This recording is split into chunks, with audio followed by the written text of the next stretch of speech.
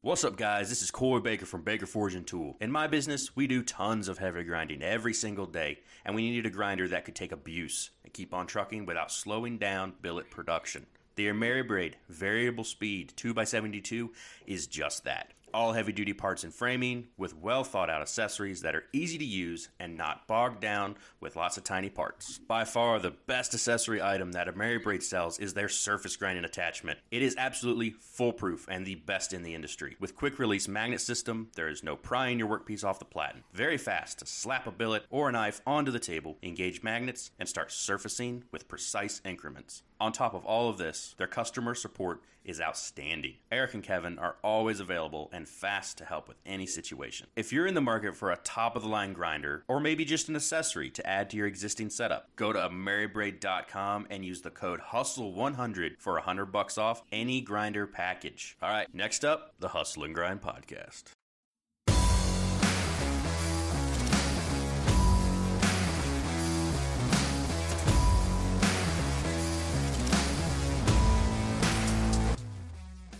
What's going on, everybody? We're back again for another week. You got me, Ryan Chadbourne, Knifeworks. I'm here with a down and out, very not feeling good Noah Bloomberg of the Aniat River Forge. And this week, we got a short notice drop-in guest, the Gordian Key Forge. What's up, buddy? Finally get to meet you face to face. Yes, sir. We communicate enough. we literally talk every day about MMA. Or we just send each other funny reels. But it's good to have you on, man. Let's start right out with, for comedy fans out there, you got a sword to the Legion of Skanks. Yes, I did. And they awesome. Played it on the show, did the whole thing. It was awesome. It's I'm cool for me. That up. Go ahead. It's cool for me because I'm a fan of theirs, so I see my buddy's sword on their table every episode now. I know. They didn't have it on there the episode after the one that they showed it, so I was like, fuck, maybe they're just, going to keep it in the back. But then every episode after that, it's been on it, which is awesome. Yeah, nice. So what were you going to say? So they, Legion of Skanks is all ran by Gas Digital Studios, and they have a bunch of different shows on there. Comedian by the name of Zach Amico. I'm a fan of his show, Zach Amico's Midnight Spook Show, but I made this for him. I'll try to get my camera's not the best, but I'll see what you can see here. It's all about horror movies and stuff, so it's got all the famous villains on there. Oh, jeez. Big old chopper. And on the other side, I made some art with his face on it. A little horror stuff. Nice. You're pouring those handles, aren't you? Yeah, I'm doing like a little hybrid resin thing. So for those of you just listening to the audio version of this, he just held up this gigantic, evil-looking chopper with some very interesting, detailed scales that had all different movie villain faces poured into the resin scales. It was a little hard to see, but yes, I did see a ski mask on there at the very least. Yeah, we got a trade zine in the works too. His he makes you make like a lot of. It's really opposite from my style, which I like. I like to see like all different things in my feed, and yours is a very like rough, brutal, like I'm gonna chop somebody's fucking head off with this thing type style. I'm starting to come into my own as a style. Yeah. How long you been making? 2 years, January 15th. So about a little over a year and a half. Oh, wow. Nice. Very nice. Yeah, loving it, man. That's all I want to do. And you're forging too. You're not stock removal like me. Both. Oh, you're doing both. Nice. Yeah. Yeah. The stock removal is a lot faster, but with what I'm trying to make, sometimes I got to bust out the anvil anyways. Right, yeah, because you do those like nice guards over the fingers. Integral like guards, twisted. Yeah, you kind of got to use it's a whole lot of fun. That. Right. What got you started? The fucking show, man. Am I allowed to swear on here? I'm assuming so, right? Yeah. You're all right. I've listened to a bunch of episodes, but I don't recall. But Forge of Fire. I've been obsessed with weapons as a kid. I've heard you say on a couple episodes ago, running around as a kid with a stick, you hit your buddy in the back while he was on a bike. I was the same guy. Anything I can pick up and swing, I'm swinging it. When I watched the show, I realized I didn't need all that much to get started, so I bought a bunch of cheap stuff, fooled around with it, just fell in love with it. Just started spending a bunch of money on tools, and here I am now, having fun. Yeah, it is the world's most expensive hobby. That's for sure. I'm glad the wife is cool with it too. She sees how you gotta have motivated a I am. wife. Yeah, that's cool. Yeah, it's pretty tough to do something like this without the support of your wife behind you. Man, it seems to be a common trend. Yeah. At least you gave her half. I took the whole garage. She wouldn't have that. No. I got you all beat. I'm in a 12 by 20 shop, and my wife has a 30 by 30 shop. So, damn, she's happy. Yeah, she works on bigger stuff than me. She does like furniture and stuff like that. So she was trying to do that. She was trying to do that in the small shop, and I'm like, babe, this doesn't make any sense. Like, I make knives that are like 14 inches long overall, and you're working on a 12-foot table like that. It just seems wrong. So we ended up switching shops, and now I'm in the little one. Hey, whatever works, right? Yeah, buddy. It forces me to clean in order to be able to move around in there and stuff. So yeah, I'm a mess right now. So you got started on Forge and Fire. Was there anything else you did before that kind of lended itself to making or any kind of creative outlet? Not or a anything? thing, man. Not a thing. I've always been creative, but no, nothing at all. No metalwork, really no woodwork besides a little bit in high school. Yeah, man. Just trial and error, basically, and determination. I'm account manager for a company that distributes a specific energy drink. So basically, I drive around in a big old truck every day. I go to different stores trying to sell the product, and I race my ass back home so I can get into here and do the real work, you know? You said a specific energy drink. I assume that means you don't want to name it. Is it something we've heard of? It doesn't matter. It's Red Bull. It doesn't nice. really matter. It's not like this is an offensive podcast or anything. The problem is I listen to so many offensive podcasts, I'm just used to being like, oh, maybe I shouldn't say anything. No worries, man. No worries.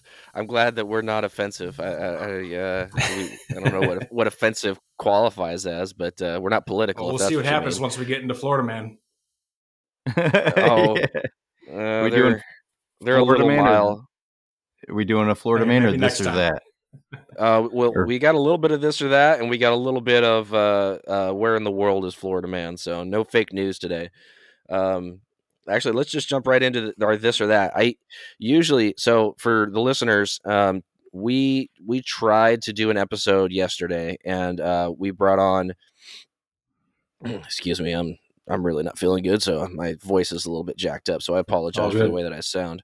But we tried to bring on Ryan Moeller from Wood by Moeller, and he is one of my favorite drug dealers. If you're a knife maker, you probably have a similar addiction to what I do, and you buy way more handle scales than you need. And he's one of my favorites. And we started to have a really great conversation. We just had so many technical issues, and in the end, we had to scrap the audio. So we definitely didn't want to give you guys a subpar podcast, so we decided to reschedule with Ryan, and we'll try and get that to happen at a later date. So normally I try to make these this or that questions somewhat specific to our guest. Unfortunately, on such short notice and me being sick, I haven't had time to prepare. So I'm just going to throw these out there. John, if you've heard the show before, you know that this is a rapid fire question. You've got two options, and you just got to pick one or the other. And some of them might not apply to you, and I apologize for that. But let's go ahead and jump right in here. You ready? Let's do it. Ketchup or ranch? Ketchup. Synthetic or natural? Natural. Sort by price or sort by rating? Price. Crunchy or smooth peanut butter? Crunchy. Oh, morning person or night owl? Not really, no. Morning person or night owl? Oh, night owl. Night owl. Gotcha. For sure. And Android or iPhone? iPhone. No company or bad company? Bad company. Itchy eyeball or a loose sock down in your shoe where you can't fix it? Loose sock all day. All right. False hope or unnecessary anxiety? What was the first one? False hope False or hope. unnecessary. Unnecessary. No, false hope. False hope. All right. All right. Food truck or a fancy restaurant? Fancy restaurant. All right, there we go. I've puked on too many food trucks. All right, that's fair. I feel like it depends on where you are in the country on whether or not a food truck is a good idea. Because where I'm from in Illinois, the Mexican food is fantastic in Elgin, Illinois. But the problem is you eat it one too many times, catch up with you on the food truck. One of those days it's going to be spoiled. Gotcha. All right. Best Mexican food I ever had came off a truck in Same California. Here, buddy. Same here. There's some California. solid food trucks around here. Mm-hmm. I had never seen a food truck when we moved out there, and now, like these days, they've migrated here and they're everywhere. I know 2 people who own them. It's like everybody's hopping on with the food truck. Yeah, they're huge now. They got really nice ones. The one I'm used to is old, greasy, rusted. Just, you don't trust it. Yeah. Well, I think it's just restaurants, there's so much overhead, when you're talking about serving food and stuff, and people complain about food prices and stuff. But I mean, you look at the overhead that goes into a restaurant, it's pretty harsh. So just driving around in a little mobile rig, I feel like that probably cuts down a lot on that cost. It's a good point.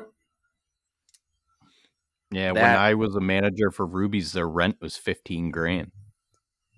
Yeah, see, that's nuts, man. Just the rent. How much you take in on one day, though? Wonton tacos for that. Yeah, see, that's the thing. Because on a Friday, Saturday, you could do $50,000 on the whole day in sales. Yeah, that's intense. Yeah. It's crazy. Well, shoot, John, I don't know much about you, but let's hear what your last week or so has been like in your shop. What have you been working on? I got a few orders. I've been posting some things on Facebook groups, specific Facebook groups. It seems to be paying off.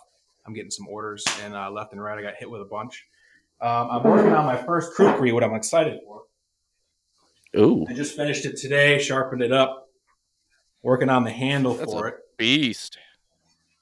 Customer wants to do a Pokemon theme on here. Customer request, whatever they want. You know what I mean? Interesting. My 9-year-old would love that. Working on this guy. This is a rough grind right now. I like big stuff, man. It's fun. Jeez. I got a bunch of stuff going on right now. Some EDCs, cleaver. Just trying to book some more. I think I'm booked out for the next 3 weeks or so. Yeah, nice. You're one of the few guys making almost exclusively like swords and cleavers and like big fucking blades. Whereas a lot of guys, the biggest blades they make is a chef knife. Like myself, the biggest blade I make is a chef knife right now. Oh yeah, same here. Yeah.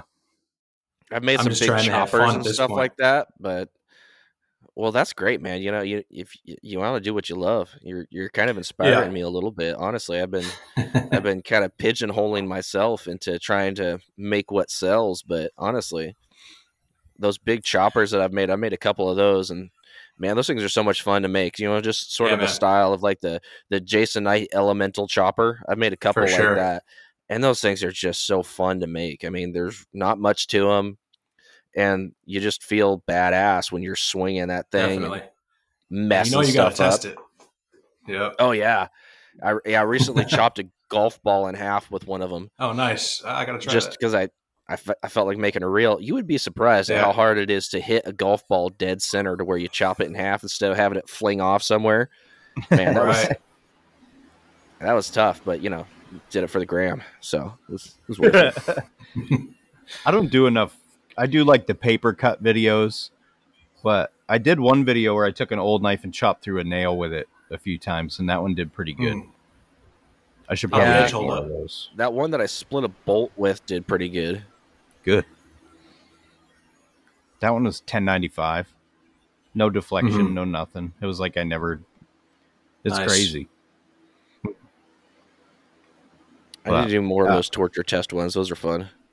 So speaking of the long blades and my 4-foot oven, I've been brainstorming how I'm going to rig this up, because you have to be able to heat individual sections at different times so that it's not like way too hot in the back. I was thinking it's probably overkill or me simplifying it, but if I did like 3 or 4 different sets of coils all run off their own independent PID. So I'd have 4 PIDs on my box, and I'd just set them all to the same temp. Okay. And then I could just piggyback all. Yeah. I'd need 8 relays though. Jeez. And 4 PIDs, 4 thermocouples. Maybe I'm overthinking it. Well, I feel like there's a simpler way to go about that. Yeah, I just don't know what that is. Paragon has a controller that does that, but I don't know how it's wired or hooked up or how to purchase one. Maybe I should message them. Maybe. Because Brian House's kiln will do that. It'll heat up the front if you open the door, but not the back. Mm-hmm. Stuff like that. Fancy shit. Fancy stuff. Expensive shit. Got the expensive shit. His has got the argon inlet, so you can hook an argon tank right to your kiln.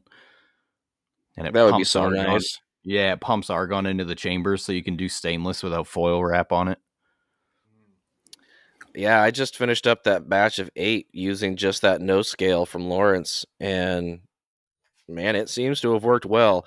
The one thing I will say about that no scale, I've gotten a lot of questions about it, so I appreciate everybody reaching out. But using that no scale on the stainless, it seems to work really good. I think the key is you got to keep it thin.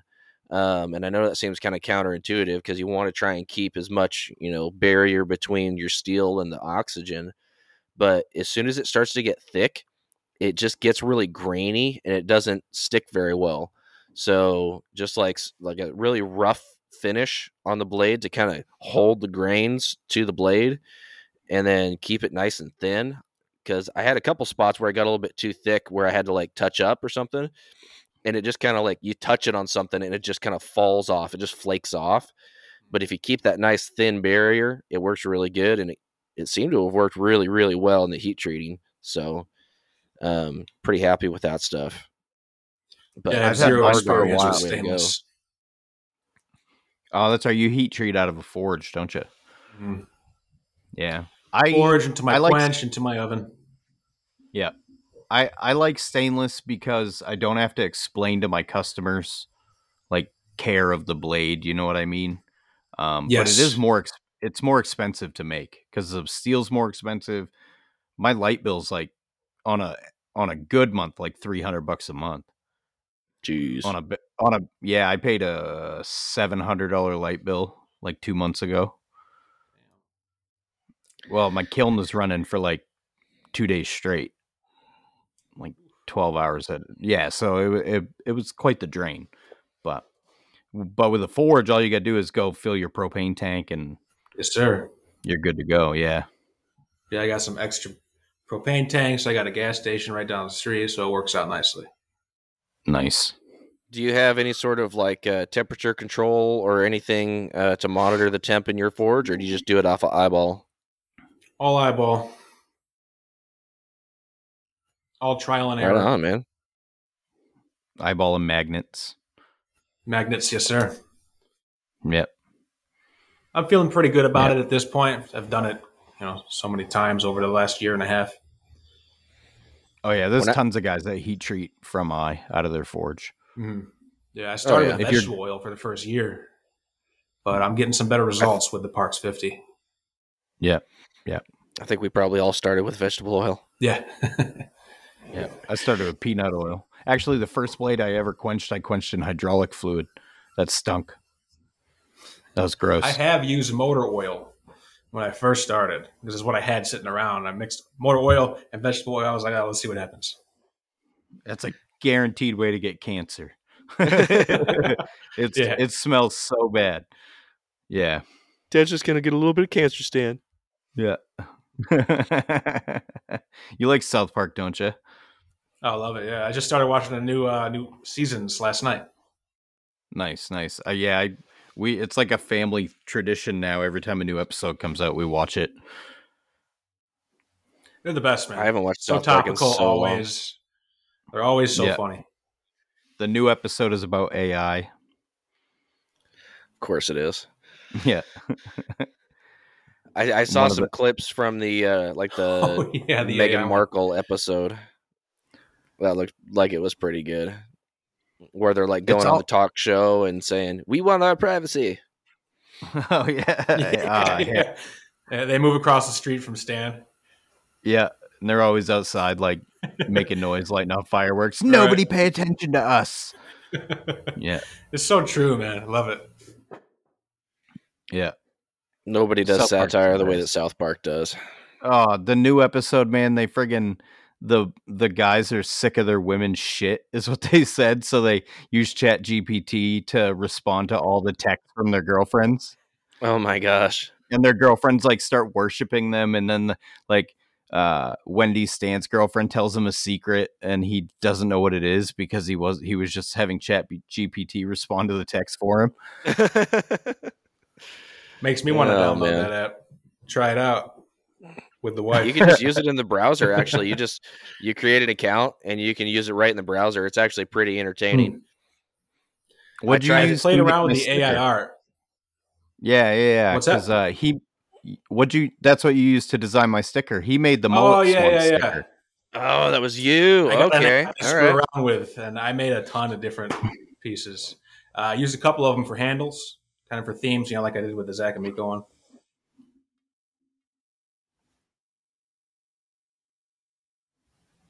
Don't cut out on us now.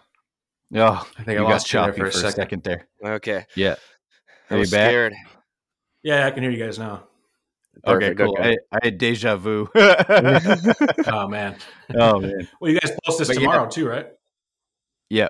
Tuesdays? Yeah, so I got to do all the. There's no do-overs at this point. Yeah. Hopefully, you don't have to cut out too much. I'd have to do a solo, just me talking to the microphone, Bill Burr style. Right. There you go. Yeah. That's gotta be rough. You'll have to shoot me a DM with that AI art thing. I want to mess around with that. That one sounds fun. For sure. I'm curious about that.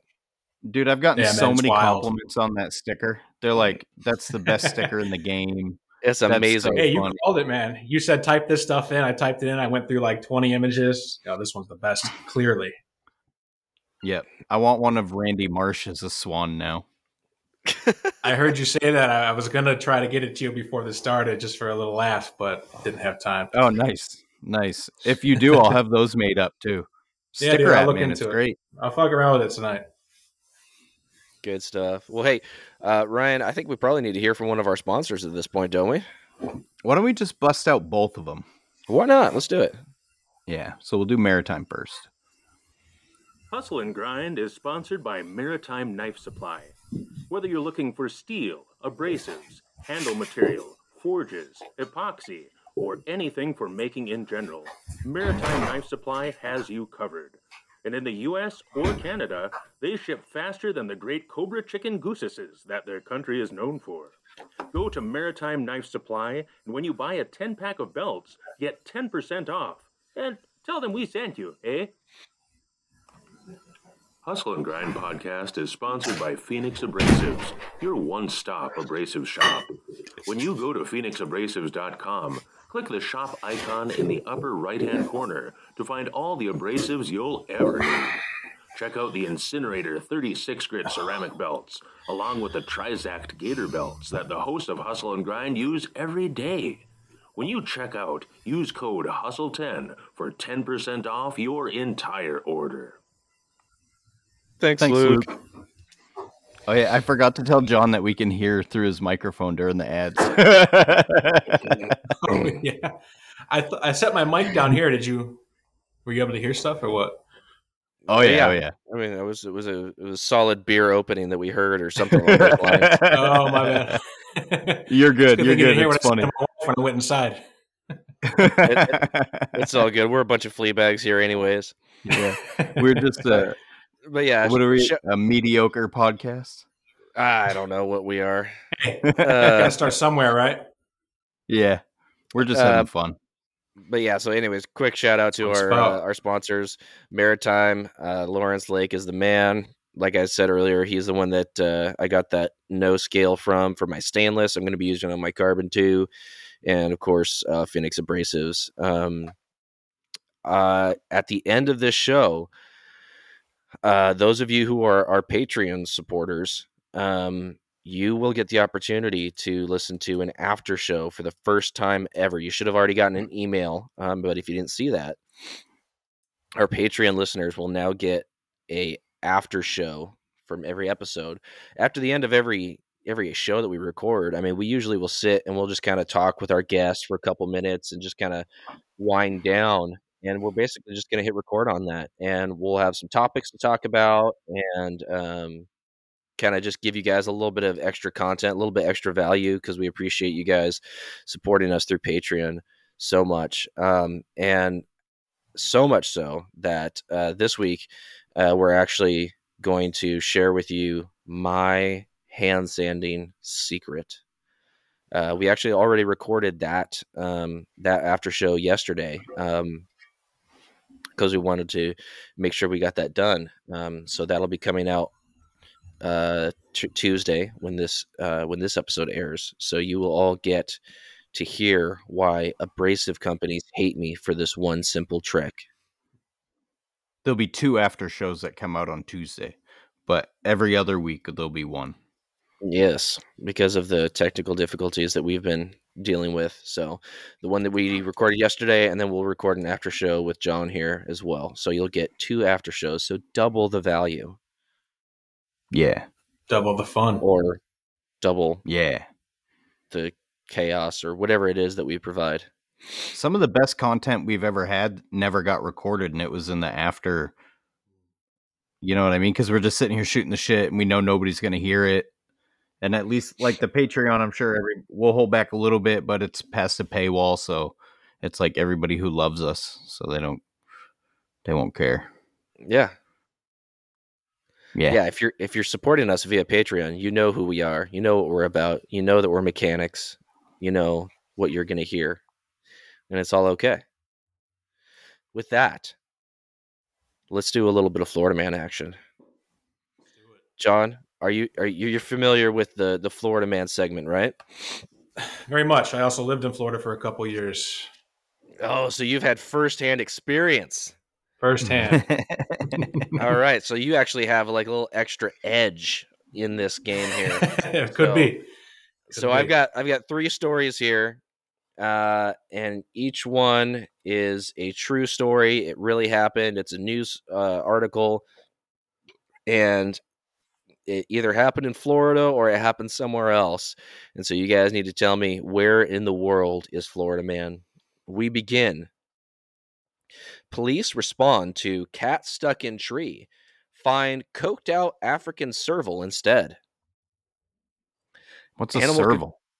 It's like it's like a leopard. Oh, okay.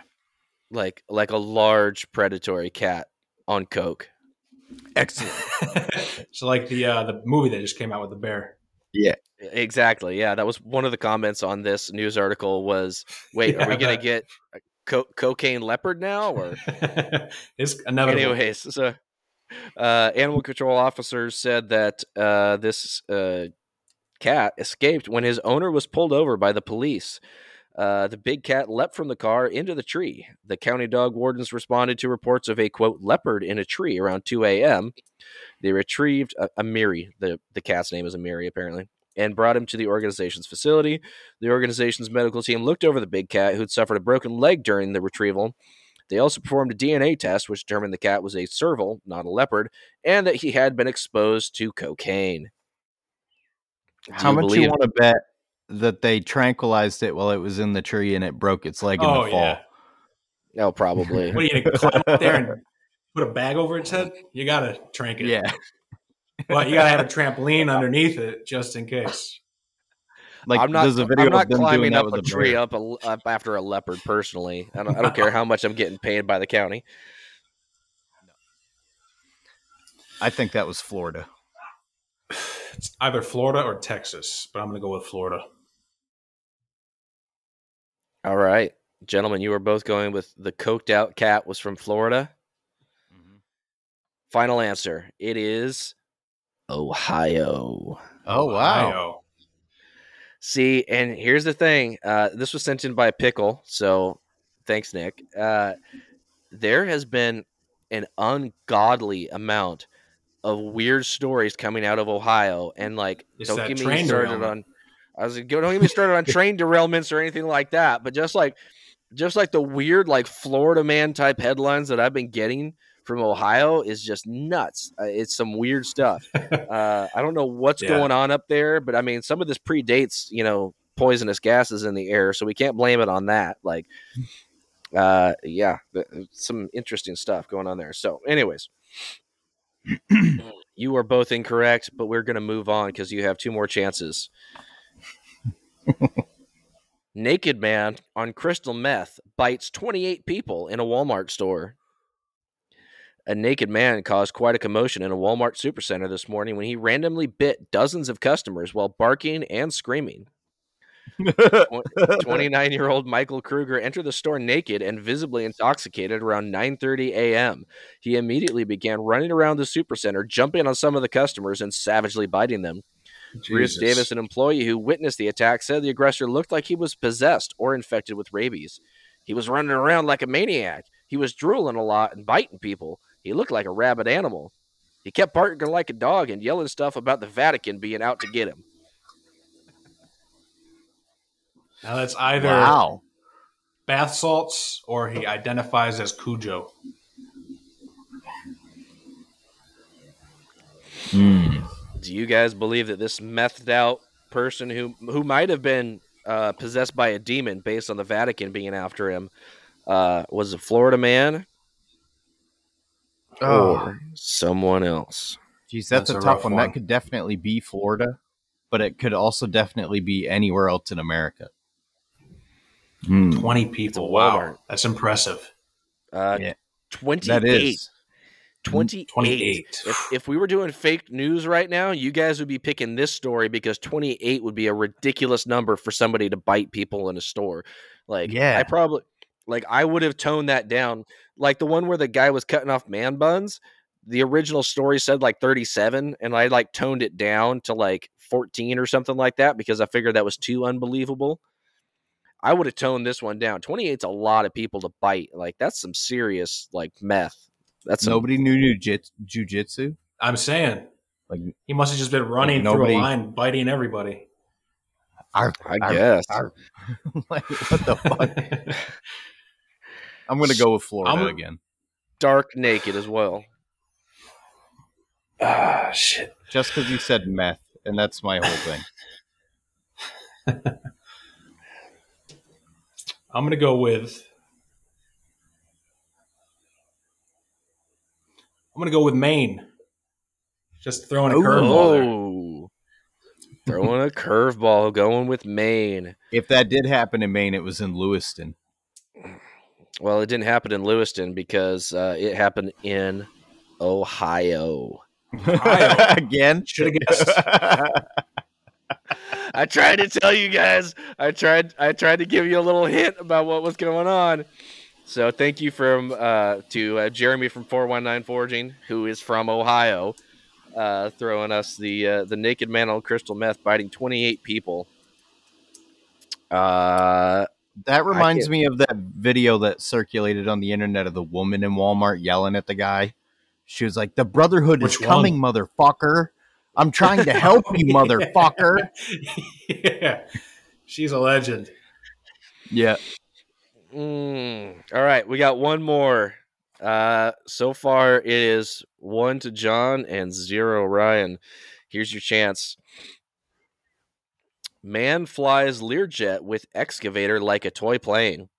This excavator operator took the aircraft for one last ride while probably doing airplane noises. The video shows an excavator at a scrapyard with a Boeing 707 ready to be scrapped, going for one last ride as the operator spins it around and likely making airplane noises in the cab.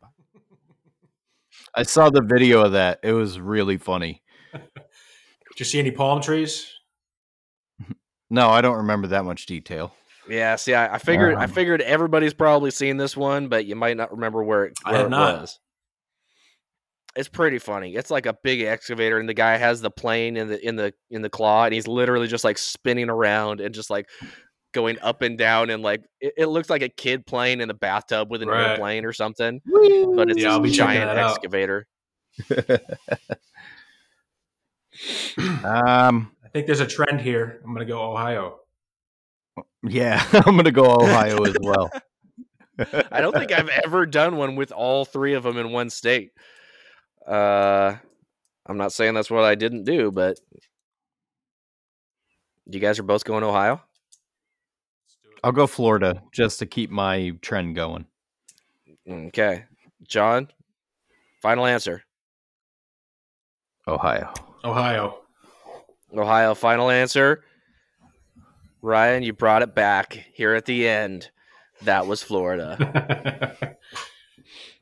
Do my Nate Diaz face. We tied it up there at the end, 1-1. Good job, guys. I got to throw at least one Florida in there. I guess I probably shouldn't have put it at the end. I at least have one Florida in there. I guess it's been a while though, honestly. It's been a while. I actually we've been doing a lot of fake news because people keep sending me stories, and then I Google them, and I'm like, that's fake. I can't. Oh, okay. I guess we're doing fake news this week. Well, that's okay. I like fake news too. That's a lot of fun. It's amazing, just like how believable people will make stories to where people send them to me like, oh yeah, here's a good one. It's like, that's not even real, bro. Like, it's not you even never like know. All the halfway mainstream true. shit is fake nowadays. Yeah, it's all fake news.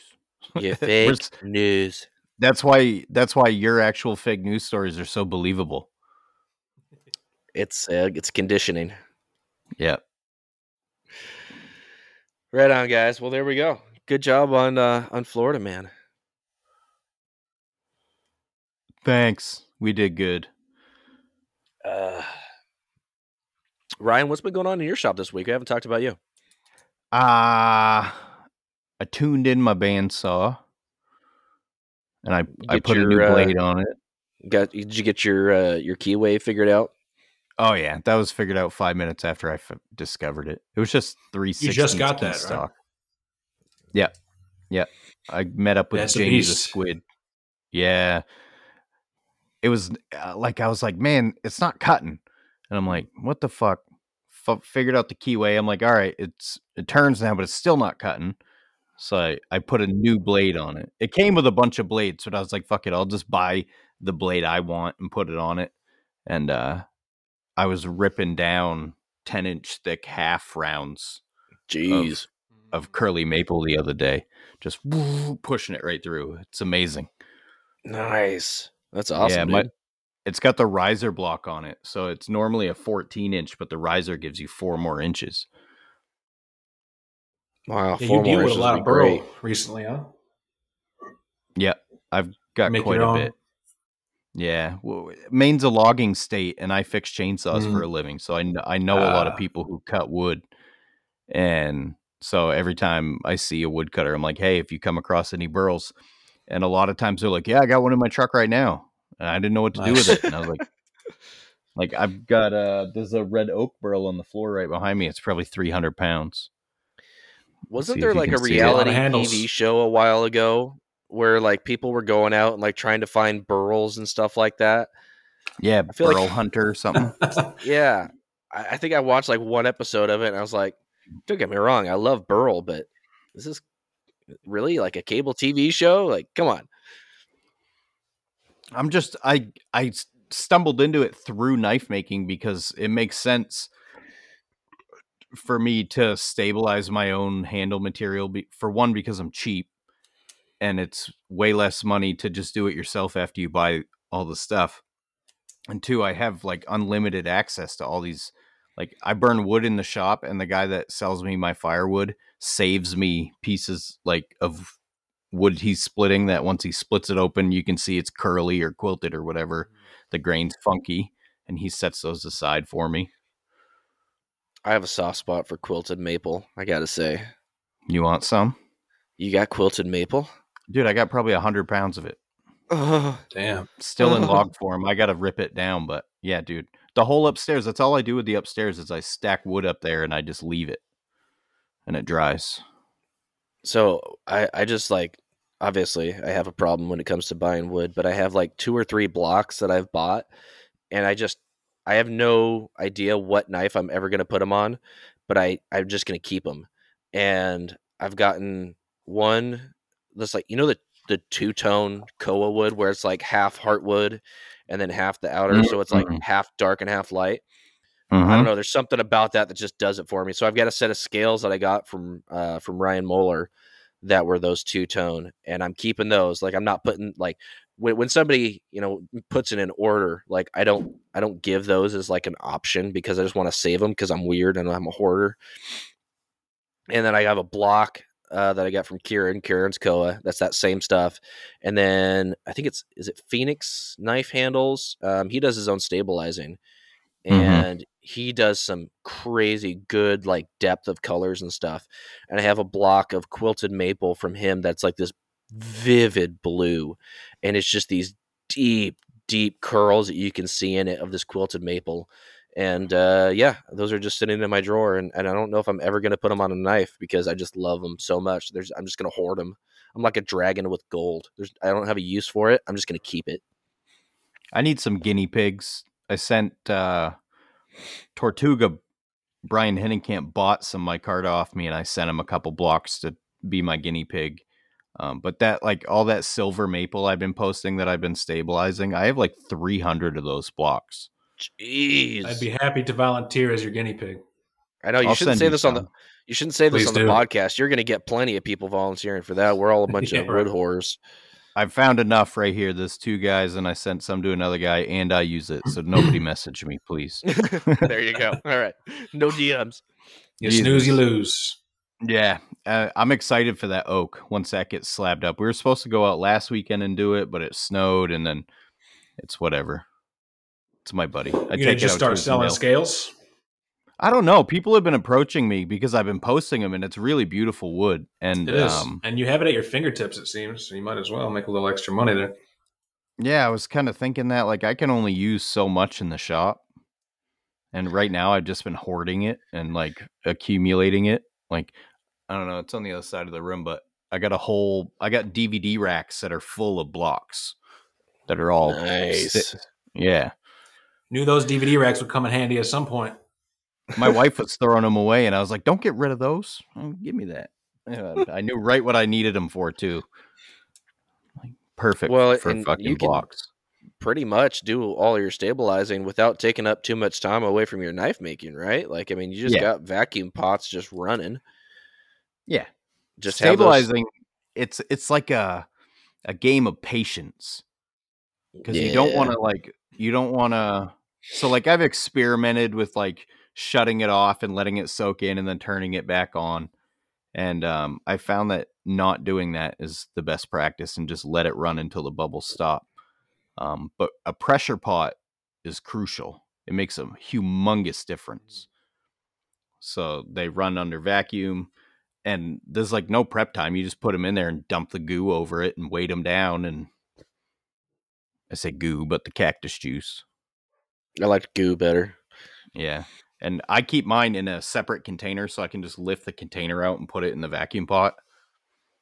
Oh, nice. That's a solid move. Saves cleanup time and everything, I'll bet. Yeah. It's hard on the pumps. I'm on my third cheap pump. And this one I've already repaired once. Do you drain the oil after every cycle? Not every cycle. Because I've heard that the vapor from the stabilizing agent gets in there and it'll get in the oil, and you got to change it pretty often. Otherwise, it starts to do the opposite of what oil is supposed to do. Oh, it looks gnarly, dude. I almost sent you a picture when I opened my pump last time. It's like rust hard goo gets in the pump. And it's interesting because when I open the pump up, the fins that create the suction are G10. Mm-hmm. Are they really? Yeah. That's interesting. I had no idea. Yeah. They're like spacer-sized little pieces. Yeah, with springs behind them. On mine, the springs broke. So it was like making like a krah noise. And I was like, what the fuck is that? And I took it apart. And you like my impression. I loved it. That was great. So John, if you're making scales like you were showing us a minute ago, what sort of system do you have for making scales? So I have my wife is into resin art. So she got started into that. I kind of dipped into it a little bit, experimented, played around until I found a process that works for me. So basically, I'll take a block or some scales to a bandsaw. I'll put edges. I don't know how to explain it. I can show you, but you have audio listeners. Basically, I cut up the wood a little bit, enough to where I can put it in the mold, and in the middle there's a gap.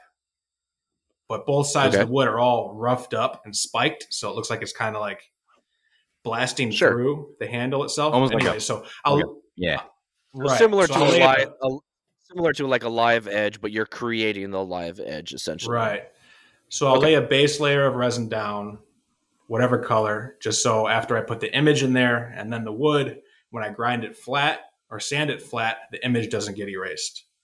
So basically I'll lay the layer down, then the wood blocks with the image underneath it. If there's any gaps I have to fill with some dye, some color, I'll go ahead and do that, let it harden, and it's actually pretty easy. Nice. And you don't have any issues with air bubbles? No, I've gotten it down pat with that. As long as you're very smooth with the stirring of the resin and you're doing it in the proper temperature, all the air bubbles rise to the top and that gets ground away anyways. So it works out perfectly. Nice. That's awesome, man. But yeah, I've seen a lot of really cool stuff with people doing like logos and stuff like that under resin. I've seen guys do it with like they'll take like beer cans and so they'll have like a Busch Light handle or something like that. And right.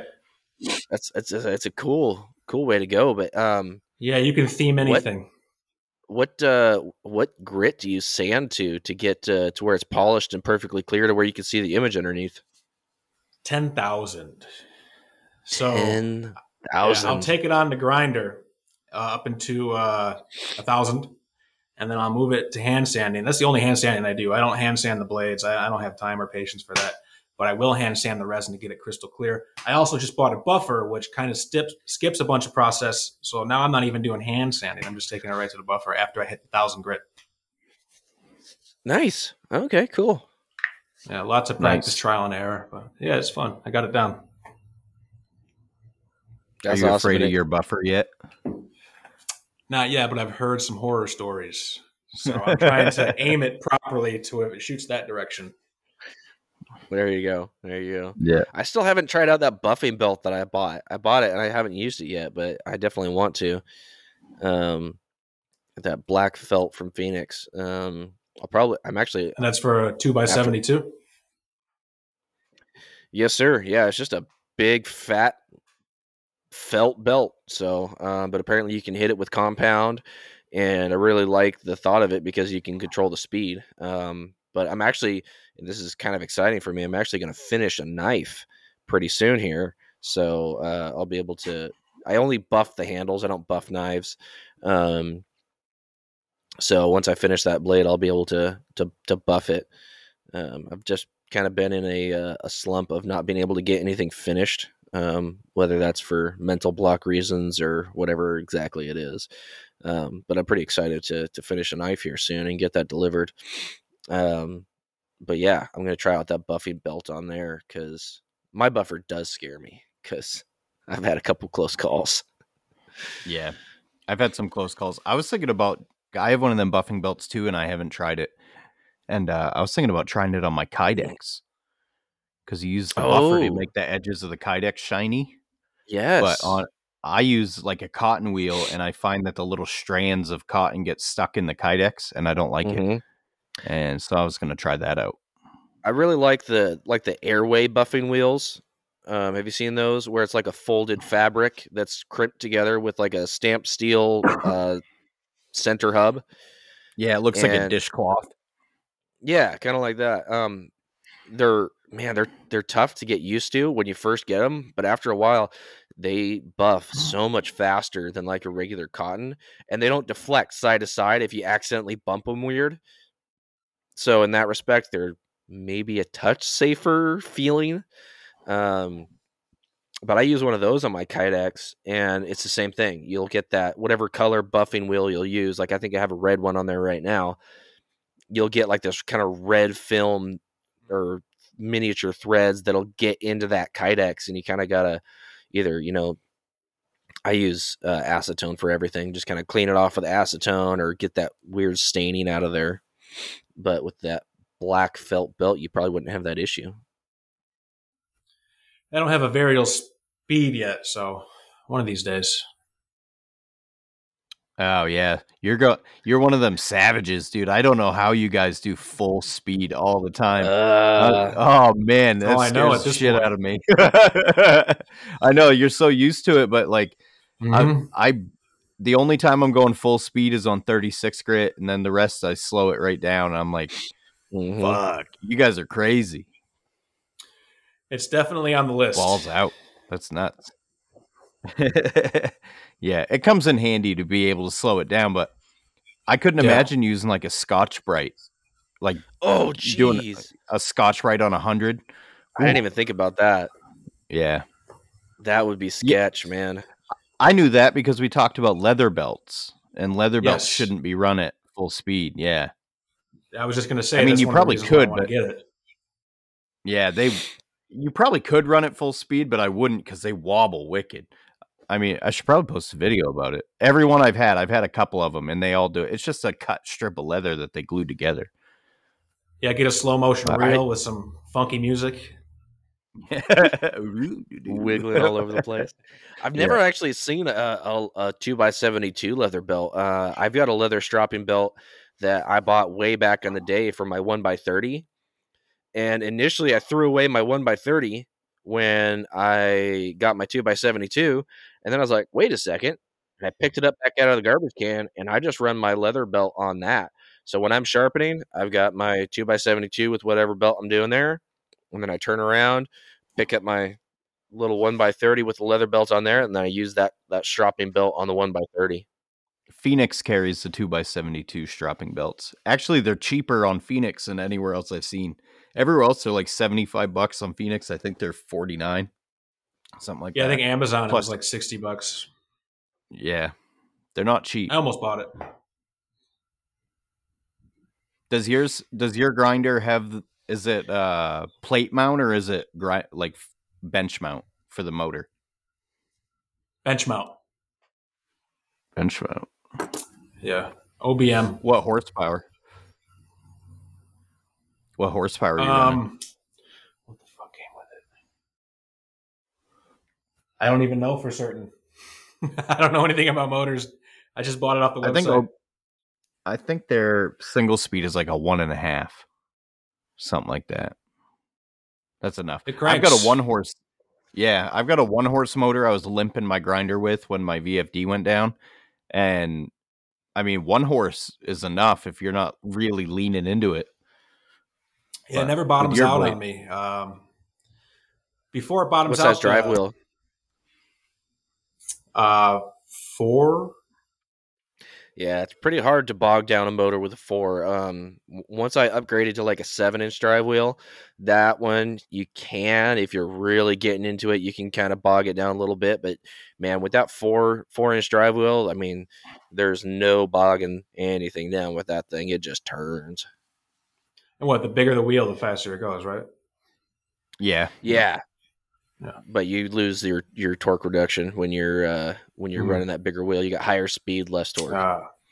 Gotcha. Yeah. So like I'm running a 3-horse with a 7-inch wheel, and I can slow it down if I push hard enough. I'm never pushing that hard, but if I wanted to, I could. A 7-inch on a 3-horse, and you can still bog it down. That's nuts. Yeah. If I took like a 1/4-inch thick bar and put it on my stomach and leaned into it, I could bog it down. Mm-hmm. You still breaking belts? Belts? No, actually, now that you bring it up, I ain't broken a belt since that one that hit me in the hand. Any changes? I did. I changed where the gas strut was located. So I gave it less pressure. So it's only like expanding a little bit to tension the belt. And maybe that was my issue. Maybe I was putting too much pressure on the seam. Yeah. You get pretty gun shy. You get hit in the face 2 or 3 times in a couple months. I bet. Yeah. No, that's the one thing that I kind of had to relearn a little bit. I got a couple comments on a reel that I posted of me grinding some bevels of how low down my grinder is. Well, on the Ameribraid, the whole platen sits a lot lower than it did on my Revolution. So I kind of had to relearn a little bit the way that I grind my bevels. And it kind of worked out in my favor because I've always known that I had really poor posture when I was grinding bevels before. And with it being lower down, I'm forced to keep my back straight and just kind of trust I know where my bevels are at as I'm grinding. And it actually worked out pretty well. My neck didn't hurt or anything after I was done, grinding for a few hours. But that was a big difference in just kind of forcing me to learn a better way to grind my bevels. Yeah. I like, when I'm grinding bevels, I like the grinder low because I like to look at the line in between the belt and the edge of your blade. You know what I mean? You can see down into it. That's where I'm watching. Yeah. And you grind edge up? Yeah. So I'm looking straight down the top of the platen when I'm grinding. Right. And which is probably why I get hit in the face when the belts break. Yes. Exactly. But when I have like my small wheel and stuff on, I want that higher up. So that's why I bought the pedestal. Like I've got my shredder on a pedestal that's tall. So when I'm doing like small wheel stuff, it's almost like chin level. So I can just, you know what I mean? See what I'm doing better. You use 2 different grinders? 2 different chassis? I've got 2 different grinders. Nice. So what I did for that is because usually when I'm using a small wheel, I'm doing some pretty fine work. I'm kind of cleaning up a choil, or a lot of times on like my shotgunners, if I'm using like a slack belt on the bottom, I'm trying to, pay attention to exactly what's happening. I actually just grabbed a stool and I sat down, and I found that that's a lot easier than trying to bend over and, because I don't have that pedestal to keep it up where you like it, Ryan. And sitting down, actually, I can't grind bevel sitting down, but for doing all that fine finishing work and everything, sitting down actually worked really well for me. Yeah, who else? Mareko grinds sitting down, doesn't he? I don't know if he always does, but I know I've heard him say that he's done that before. I've seen a couple guys tilt the platens towards them and sit in like an office chair. Yeah, I couldn't do that. I couldn't. It has to be straight up and down for me. You guys ever use a tilt table? Yep, I've got the True Tilt. Yeah. Yep. The mini cleavers I use that for bevels. It works good? Oh, nice. Have you hooked it? Yeah, I like it. I don't use it for like my chef knives or anything like that, but if I have to grind a dagger, like the Ninja Star I made, I used the True Tilt to grind it. Yeah, I've seen that. Oh, yeah. That's so cool. Have you tested it out yet? Oh, yeah, she sticks. How many holes do you have in your wall now? I forgot that my garage door is foam. And my brother was over and he's like, does it stick into stuff? And I hucked it at the garage door and it poked out the other side. And I was like, oh shit. Whoopsie. But I got a good response out of those. I was surprised. But I'm not. You get some Everybody orders? loves Ninja Stars, man. no solid orders yet. But a couple people were like, I would buy those. But in order for it to be worth it, Noah and I talked about it. I would have to charge like $175 for like 3 of them, Okay. which is kind That of a seems lot fine. for throwing For stars. 3 of them. Yeah. Yeah, you get 3 It's of a them, and they're collector's, handmade throwing stars. Yeah, it's not like Amazon soft steel. These are $10.95. Right. You angle grind cut them or? Yeah, I drill the holes first and then cut it out with an angle grinder and shape it. Okay. Yeah. They're paying for the BA factor, man. Those things are, I don't know. Those things are awesome. They were a lot harder to grind than I anticipated. Like when I was, because I have a cheap one, I have an Amazon one, and I was like looking at it, and I'm like, that ain't shit. And then I start grinding it, and I'm like, I have to do 10 different double bevels. Yeah, right. And they all have to look the same. They need to be balanced too. So I bought, they're for lawnmower blades, but it's like a cone that sits on a needle. And you can set it over it, and if it tilts one way or the other, it's heavier. So I can balance them out. Yeah, it's on the way. So, I mean, we're not talking about just like silly little toys here. We're talking about precision instruments that are balanced properly. I mean, that's... Oh, yeah. If you're going to sell handmade ninja stars or throwing knives, you have to know how to balance them. That's awesome. Anybody who's even like fucked around throwing a knife, if it's not balanced, it's like, that's worthless, I've thrown axes. Actually, no, I've thrown knives because when I was testing out my shotgunners, I tested out that different steel and I started hucking it up against the wall quite a few times. That was fun. Glock knife makes a nice throwing blade. Nice. Glock knife? Yeah. Like the Austrian company? I didn't know they made knives.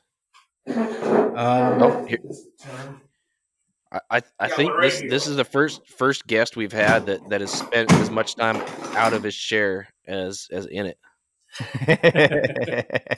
So my uncle was a Marine. I lived with him for a while in Vegas, and I didn't have shit to do, so all I did all day was shoot bows and throw knives.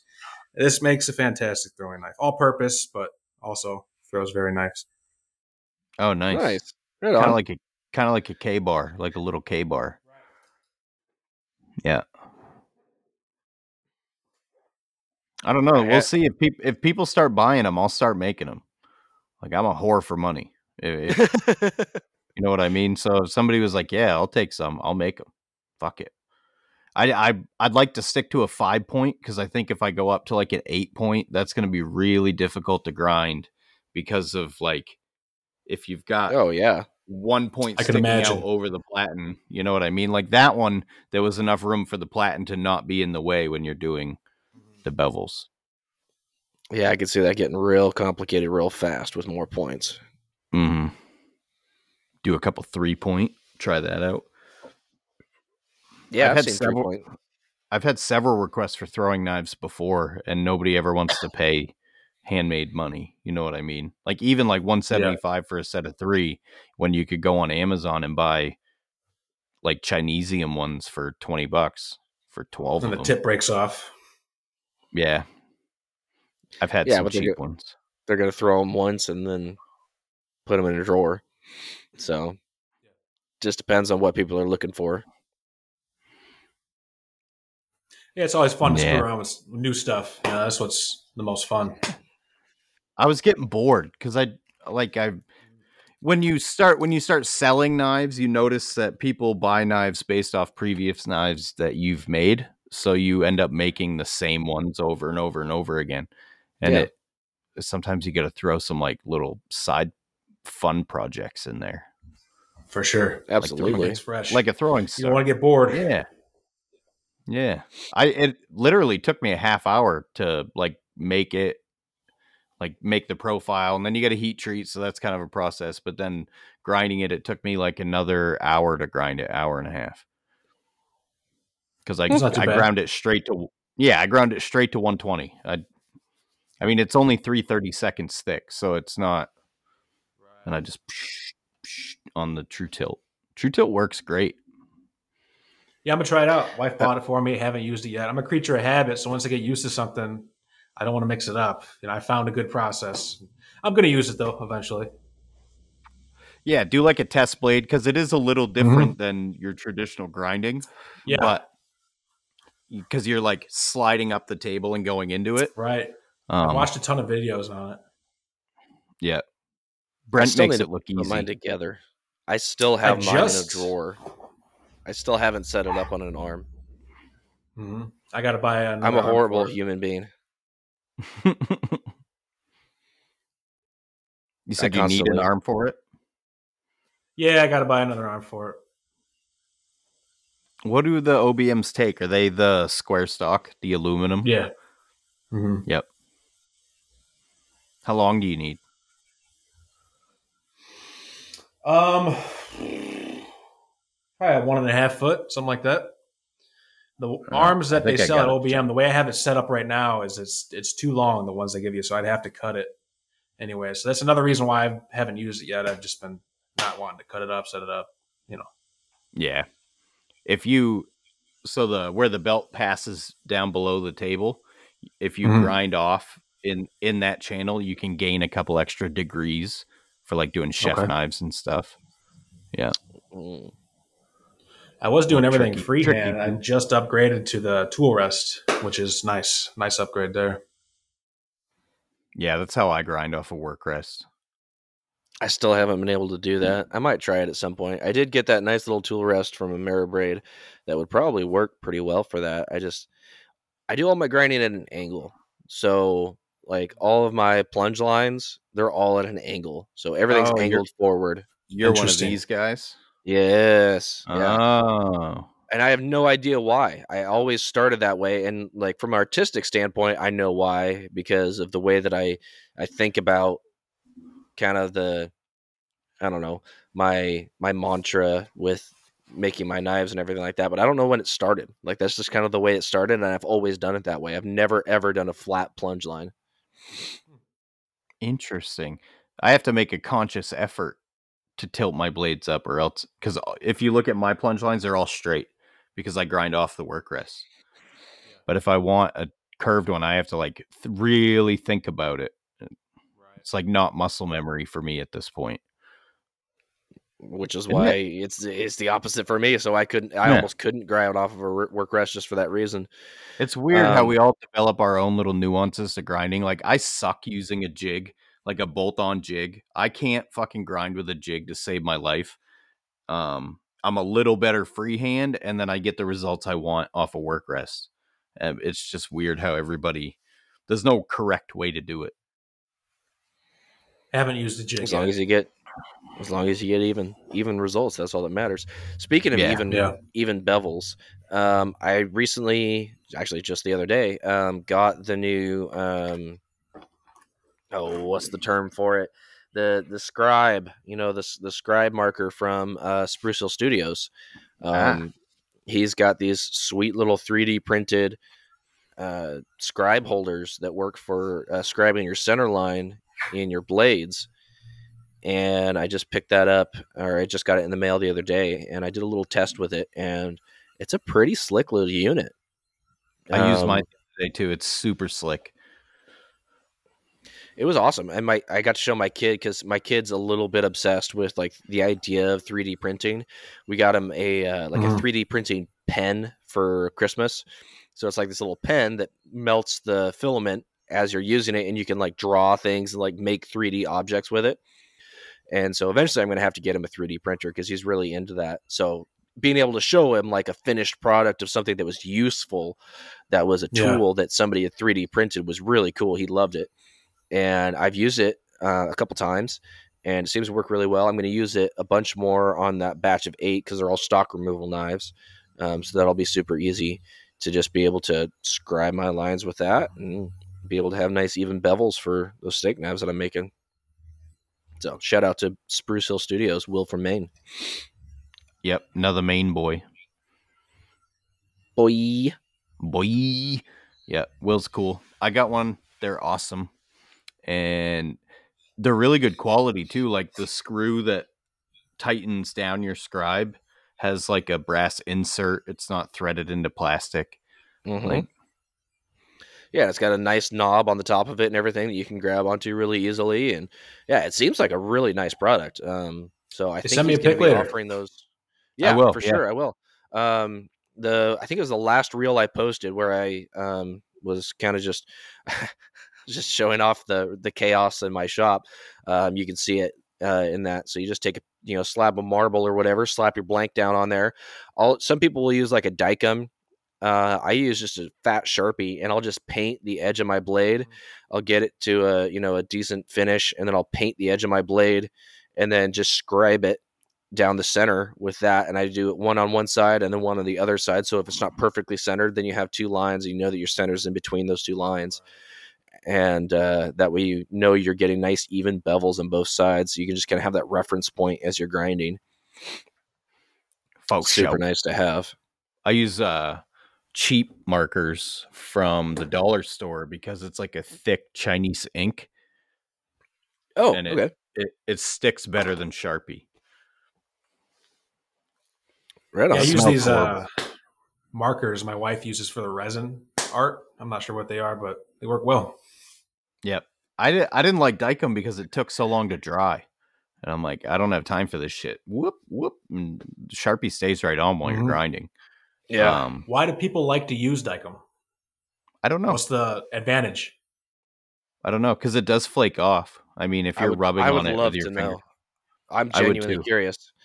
Yeah, so if somebody's out there and they know or they use Dykem, I know a lot of stock removal guys use it, and it seems like a decent marking compound. I don't understand the advantage of that. I mean, maybe it goes on more even than like Sharpie does.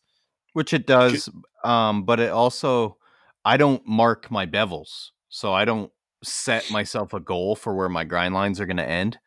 Right. Because I find it leads to disappointment. So I just stopped doing it, and I find a lot of guys that use Dykem do that, which it makes sense because it's a large flat area and you can get a nice crisp line on it. But I don't know, man. I don't know. I'm sure we'll find out. Yep. What do you guys say we wrap this up, get to the after show? Sounds good, man. And we'll do a little Patreon and then play us out. Goodbye, Thanks everybody. for having me, boys. Yeah, man, it was a good one. Thanks for coming on, man. Yes, sir. Thanks for listening, guys. To the Hustle and Grind podcast, a podcast for all the makers out there hustling and grinding every day to turn their dreams into reality. If you'd like to show your support, you can go to patreon.com/hustle and grind. And for as little as $1 a month, you can help us all keep hustling and grinding. And remember, every time H&G gets a new patron, an angel gets its wings.